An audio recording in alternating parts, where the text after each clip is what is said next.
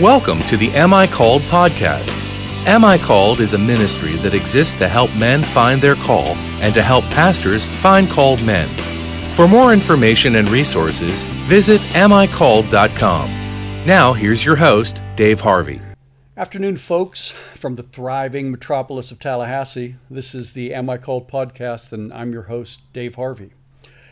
I think my first encounter with Matt Perman was while he worked, and still worked, I should say, at Desiring God. I think this was around early 2008. And Matt was kind enough to send along an idea for a book that I was writing on ambition, an idea that proved to be a pretty substantial piece of the project. And those are the kind of emails, by the way, that one loves to get. But since then, Matt has left Desiring God to become an author, a consultant, a speaker around the ideas that are laid out in his outstanding book, What's Best Next? How the Gospel Changes the Way You Get Things Done. So you've written something really important and really something that needs to be read when John Piper himself says in the foreword, and this is the first thing that John Piper says in the foreword, he says, "This book is simply extraordinary." Matt, it's great to have you with us. Oh, it's great to be here. Thanks so much for having me. Now, did I see an online announcement that you just got engaged? Yes, that is correct. Just got engaged. Super excited about that. Congratulations. You got a date yet? Yes, it's soon, November 21st. Wonderful. It is coming up. It would be really bad if a productivity consultant didn't have a date yet. Oh, that's right. Oh, and we've got a project plan for the wedding. We are implementing all of the principles. Wonderful. Well, one of the first things I thought when I thought about us talking, Matt, was just the title of What's Best Next, and I've got to be able to pronounce it clearly, don't I? What's Best Next? It's clear. It's unusual for an unusual name for a book. Is there any story behind that title? There actually is a story behind it. It's pretty cool. I'm taking the phrase from John Piper's mentor, Dan Fuller. He used to say, the key question of sanctification is not what would Jesus do, but what's best next. And I always thought that was interesting. I believe it's helpful to ask what would Jesus do or what would Jesus have me do. But I thought it was creative the way Dan Fuller phrased that, and he was pulling it from Ephesians 5. Yeah. Ephesians 5:17 and surrounding, which is the key New Testament text on time management. We are commanded there to make the most of the time, and Dan Fuller just said, in other words, we are to do what's best next. It's another way of saying make the most of the time. And I thought it was especially useful as a title for the book because with that background, it ties time management to sanctification. Time management is actually a sanctification issue because it's about making decisions in the everyday. It's about making good decisions, and we are to do all that we do for the glory of God. So knowing how to make good decisions with our time is a way of honoring God in a component of our sanctification and discipleship. So that's what's behind the title. Yeah, and actually, I think this is the first time management book that I've ever read that actually mentioned and talked about justification as well. You have a whole chapter on productivity, and you start with the doctrine of justification. I thought that was fascinating. Yeah, in fact, that's one of the reasons I wrote the book, because I wanted to write that chapter. Because I started out, my focus has always been theology.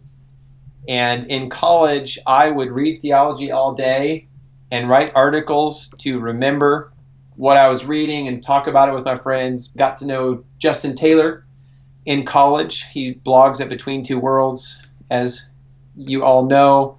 And we became friends in college, and we're really into apologetics and theology.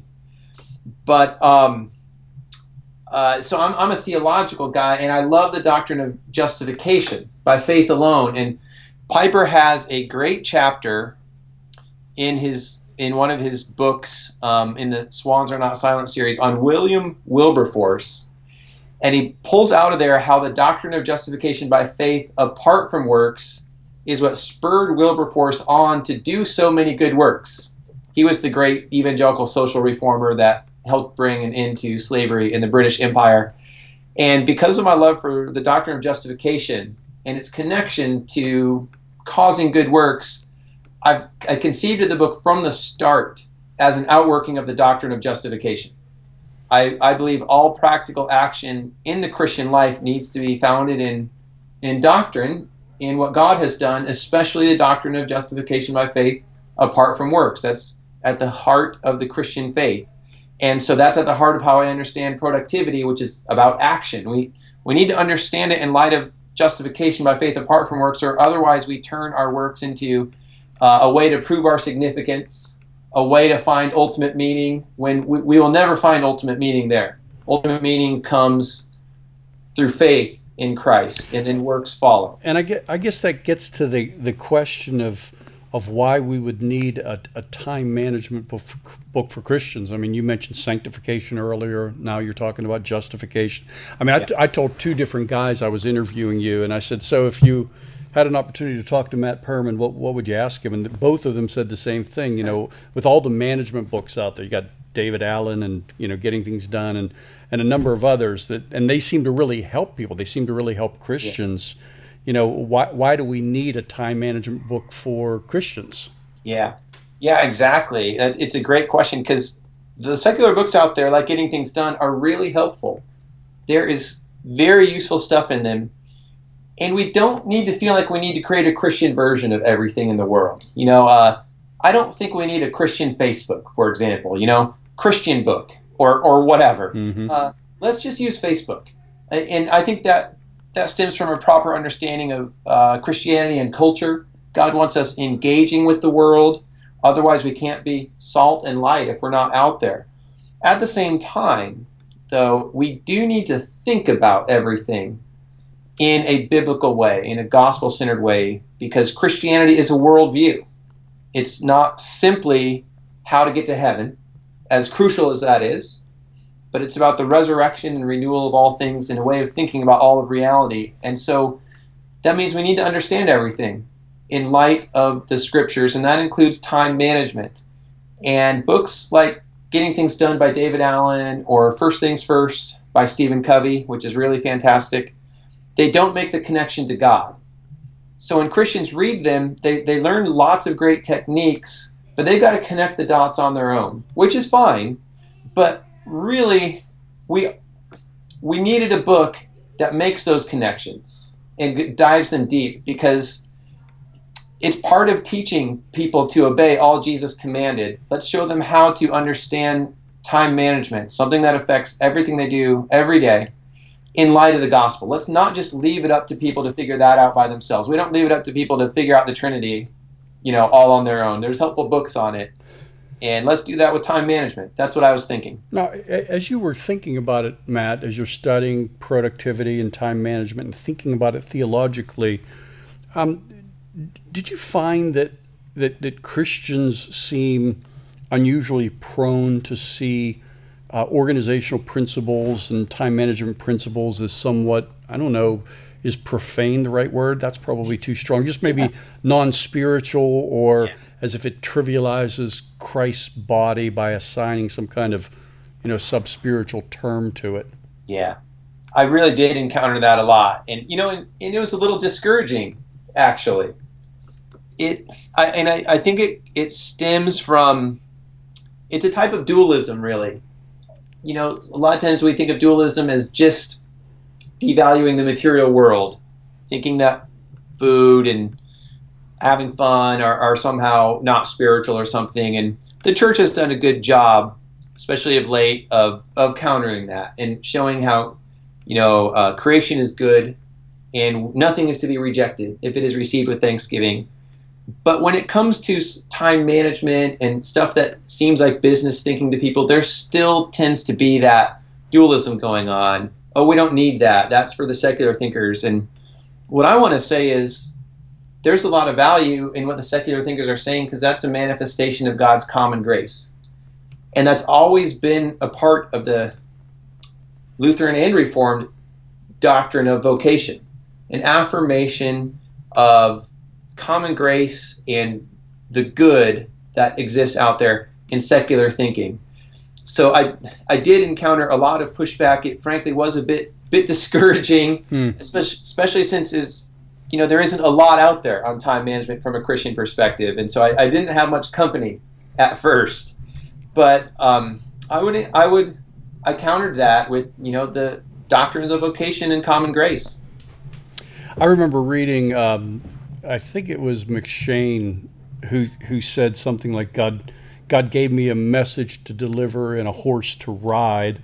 Alas, I've killed the horse, and now I can't deliver the message. And one of the things I thought about when I read that was how Christians don't tend to think about the relationship between the horse and the message. It can just be about the message, and yet the brilliance of that quote or that illustration is that he's aware that the message is dependent upon the delivery system. Yeah. And so you're basically helping people to improve their delivery system. Man, that is a great quote and a great point. And it is so easy to think the delivery system doesn't matter, but it doesn't. And I learned that by working at Desiring God. Piper has a great message, amazing things to say, but behind the scenes, all of us on the team, at one point it was about 40 people, we had a lot of work to do to make the delivery system work.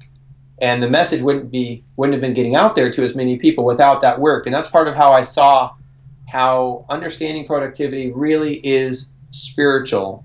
It really is a partner with theology, not an opponent to it. Yeah, and you kind of bring that distinct blending in terms of the way God has worked in your life, your calling. You mentioned earlier that you went to school in Louisville at Southern. You have an MDiv from there, and you've been embedded in the world of time management as well. So how did your journey work in such a way that those dots got connected? Yeah, it's really cool because my focus early on was theology, and almost exclusively theology.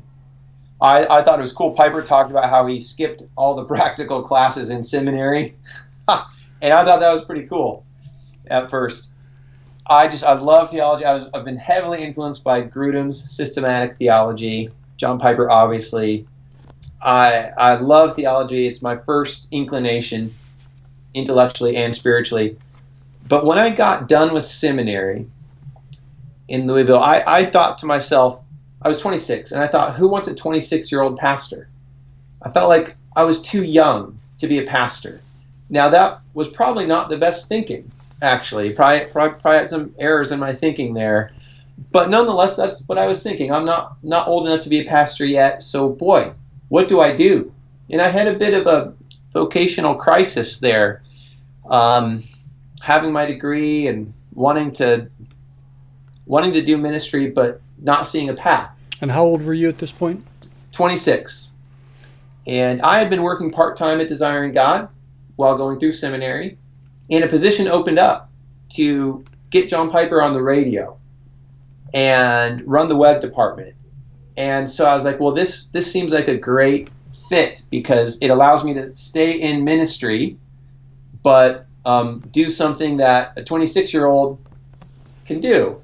Since I was thinking, pastoral ministry wasn't for me yet. And what I found in that job is I really had to learn how to get things done because there was a lot of stuff to do, a lot of managerial stuff to do, a lot of logistical stuff. So I just said to myself, I'm going to apply the same diligence to learning time management and productivity that I did to theology. So I started reading a bunch of books. There's a great guy, the director of operations at Desiring God at the time, was recommending Getting Things Done and Jim Collins' Good to Great. Mm-hmm. So I ate those up, learned a ton, and kept reading and developed my own time management approach that I used as I served in the ministry there at Desiring God. That's fascinating. Yeah. Now, I came into ministry like the mid-'80s, and that was a time when As we mentioned earlier, there were principles of organization, time management, but it was all kind of non-spiritual stuff, and viewed to be less essential, less necessary for ministries. And so the guys were, of course, that were in ministry were going outside to the Tom Peters books or the Blanchard books and, the early management gurus. It seems like things have changed a lot in the church overall. And I'm talking about the broader, trends within the evangelical church. And so I guess my question is, if your book represents a kind of change in ethos, in that ethos of time management, productivity being non-spiritual, what would you say are the trigger points for that, for these shifts that have taken place over the last decade or so? Yeah, that is a great question. I'm going to give you my best guess. I mean, that's the type of question that would be really fascinating to do some research on. And, oh man, I think there'd be really neat stuff there. So here's my guess, 3 things. First, I think Jim Collins' book, Good to Great, represented a significant transition point. I started seeing so many ministries valuing what Jim Collins had to say and benefiting from that book, and starting to see it as spiritual, to learn about these things. And it was ultimately a non-profit version of that came out, right? Yeah, Good to Great in the social sectors, and it is fantastic. It is really, really good, and it's short. It's, 30 or 40 pages. I highly recommend it. Yeah, because he argues that the principles, some people say, business thinking, it just applies to businesses. Don't bring that into the church. And there are aspects of business that should not be brought into the church, obviously, because business is its own realm. It has certain, unique components to it. But there's a lot that's overlapping too, because business and ministry, you're both dealing with people. And there are certain general principles that overlap. And Collins points out the answer for nonprofits is not, they need to be more like business. The answer is they need to be excellent, just like businesses need to be more excellent. And so he draws an analogy to this common language of excellence. Businesses need to do better also. What are the principles of excellence that need to apply to businesses and nonprofits? And they'll apply differently at nonprofits, but there's this underlying core. And I think that helped people understand better. Business thinking is not something that will ruin the church or infect the church. There's really some common ground there that applies to both worlds. So that was like a plank in the platform that was being built for nonprofits and for churches. Yeah, I think so.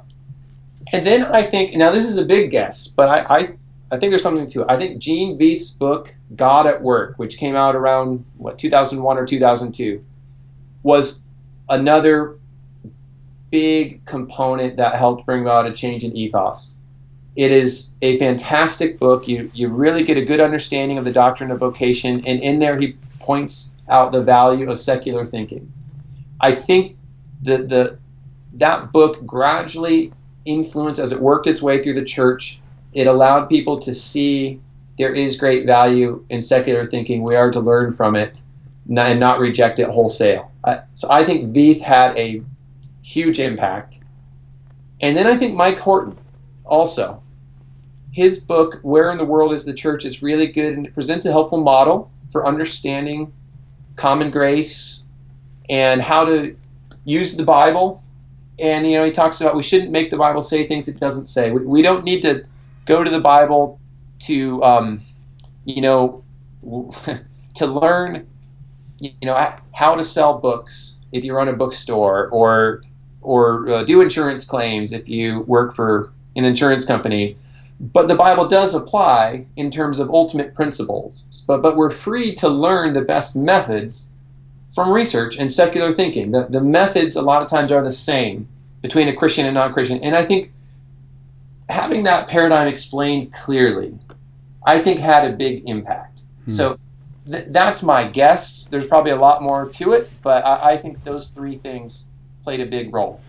I remember, I think it was the late 80s, I heard what at that time would have been a message on a cassette tape by a guy named Jim Detmer. I think he was at Willow Creek at the time. The message was called Community Cause Incorporation. And he pointed out that that we have to look at the churches in terms of these three different motifs or metaphors, and as if they exist in tension, and if they're not blended in some way, there's going to be a frustrating imbalance in the church. So, in other words, the church is a family, it's a community. The church is an army, it's a cause, but it's also an organization. It's he uses the word corporation. Kuyper talks about an organized organism. But he's basically saying, and I don't think all of those hold the same significance, but community is critical. I mean, we have to be a people of love, and cause is essential. We have to be a people of mission. But if the corporation isn't in place, community cause aren't going to happen. And that was kind of where he was getting at. So that was one of the first Christians that I heard advocating for a corporate side of thing, or an organizational side of thought. Ooh, that's good. That makes that's helpful. That makes a lot of sense because there is that organizational dimension to the church. It's not the only dimension, but it is there. Therefore, we do need to understand how to get things done and certain principles of how to lead people well. Yeah, I think of manage them well. I think of Acts 6, where everything seems pretty organic, pretty fluid, but then growth comes, and they're all of a sudden having to organize the organism, and creating a whole other tier of leadership, a tier of management, so that the widows get fed, and then blessing comes as a result. So, yeah. So we see it in Scripture as well. I think most pastors that I encounter, Matt, and I feel this way myself often, just feel like we don't get enough done. And so, just for a second, let's just put you in the counseling chair. Let's imagine you're sitting across from one of those pastors saying that right now. Matt, I just don't get enough done. What are you saying to them? Yeah. So I start with some questions to understand a little more. And I empathize with that, and I see it. It is common among pastors. The first thing I'd ask them is, okay, what are your main pain points?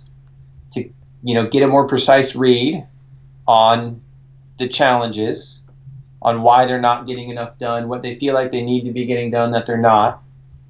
And then I'd ask, what is the one top priority you need to accomplish for your church? And I word it that way, one top priority, because if you list 10 priorities, then none of those can really be a priority. It's just too much. So I'd say identify what is the main thing you need to accomplish for your church. We'll start with it. There are other things you need to do, no question. But let's start with the main thing. Put the big rocks in first. And for a preaching pastor, that's preaching. And I think a lot of times the preaching, the time to prepare for preaching gets compromised because of administrative demands and all the other stuff that needs to get done. And I think if the pastor is involved in preaching needs to be prioritized. And maybe that's blocking 2 days a week for sermon prep. Maybe it's one, depending on how the pastor best works. But that time needs to be protected and not to be used for doing email or pastoral visits. It needs to be protected. And that's where they need to start. And I saw John Piper do that at Bethlehem. That was, he had his sermon prep. It was protected time. And that was really key and foundational to his effectiveness. And I would want to say to pastors, don't feel guilty about blocking off enough time for sermon prep. Do not feel guilty about that. That's one of the chief things you're supposed to be doing. We see the apostles saying that in Acts 6. We should not be distracted from the ministry of the word and prayer to wait tables. But not that waiting tables is a bad thing at all. It just wasn't their chief role. They had to prioritize preaching and prayer. And then I'd say, I recommend 2 days for sermon prep, Thursday and Friday, and then Monday through Wednesday, or whatever their schedule. They got to have their day off in there too. Put pastoral visits and everything else on other days and other time blocks. And I know that can't totally be followed.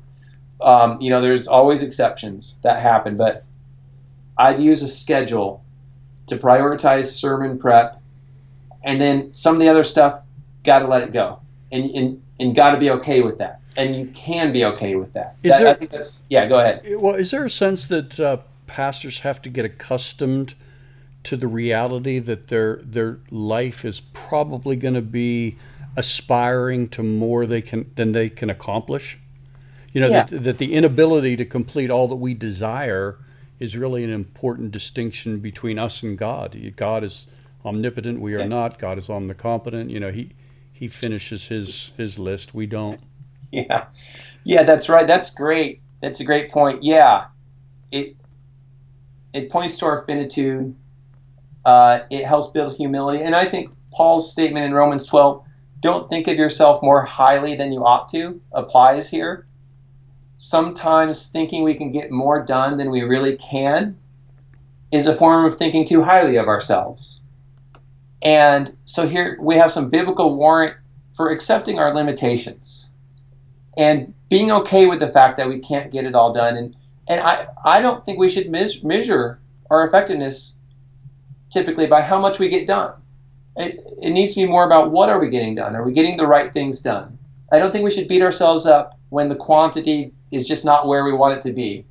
I think quality matters more, and God understands we have to make choices. We can't get it all done. So I would really encourage pastors not to feel guilty.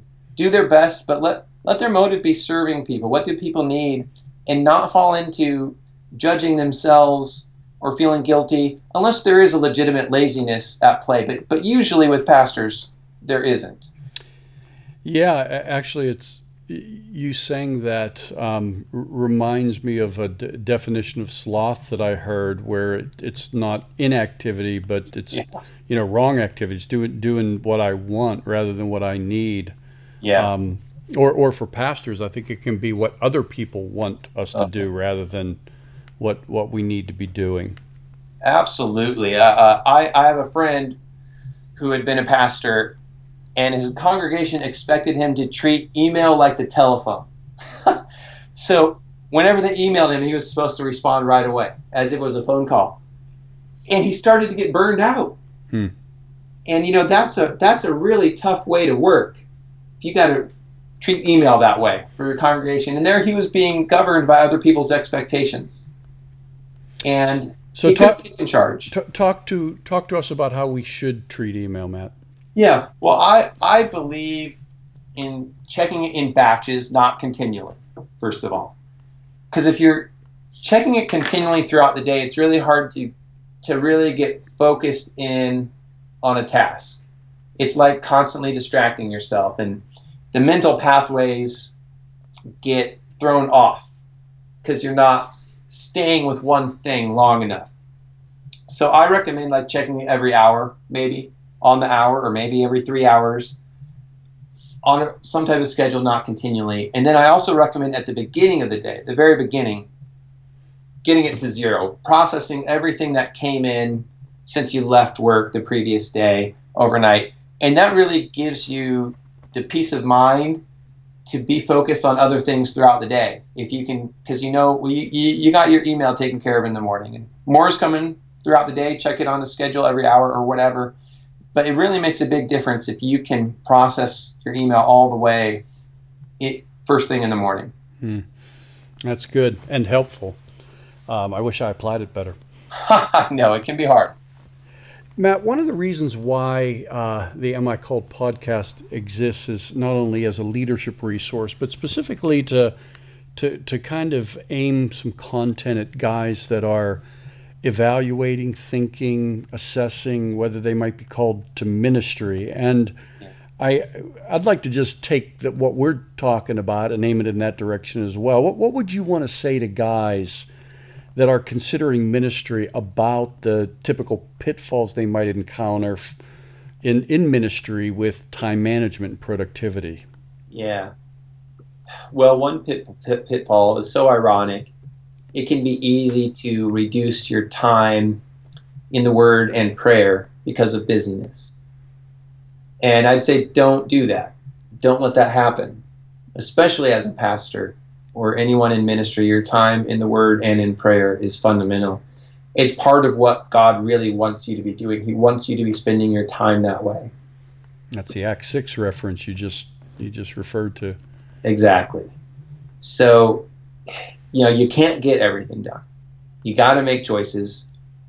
The choices are either going to happen on purpose or by accident because you're not being deliberate.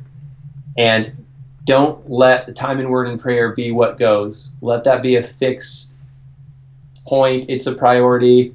And then you adjust your other tasks around your remaining capacity.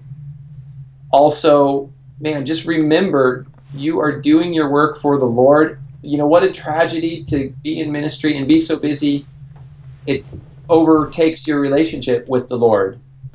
And really ministry is in itself doesn't have to be in opposition to a relationship with the Lord. Is to be done from that relationship and with Him, and to be conscious about that. So to go through the day, don't get so focused in on the appointments and tasks that you forget you're doing these things with God.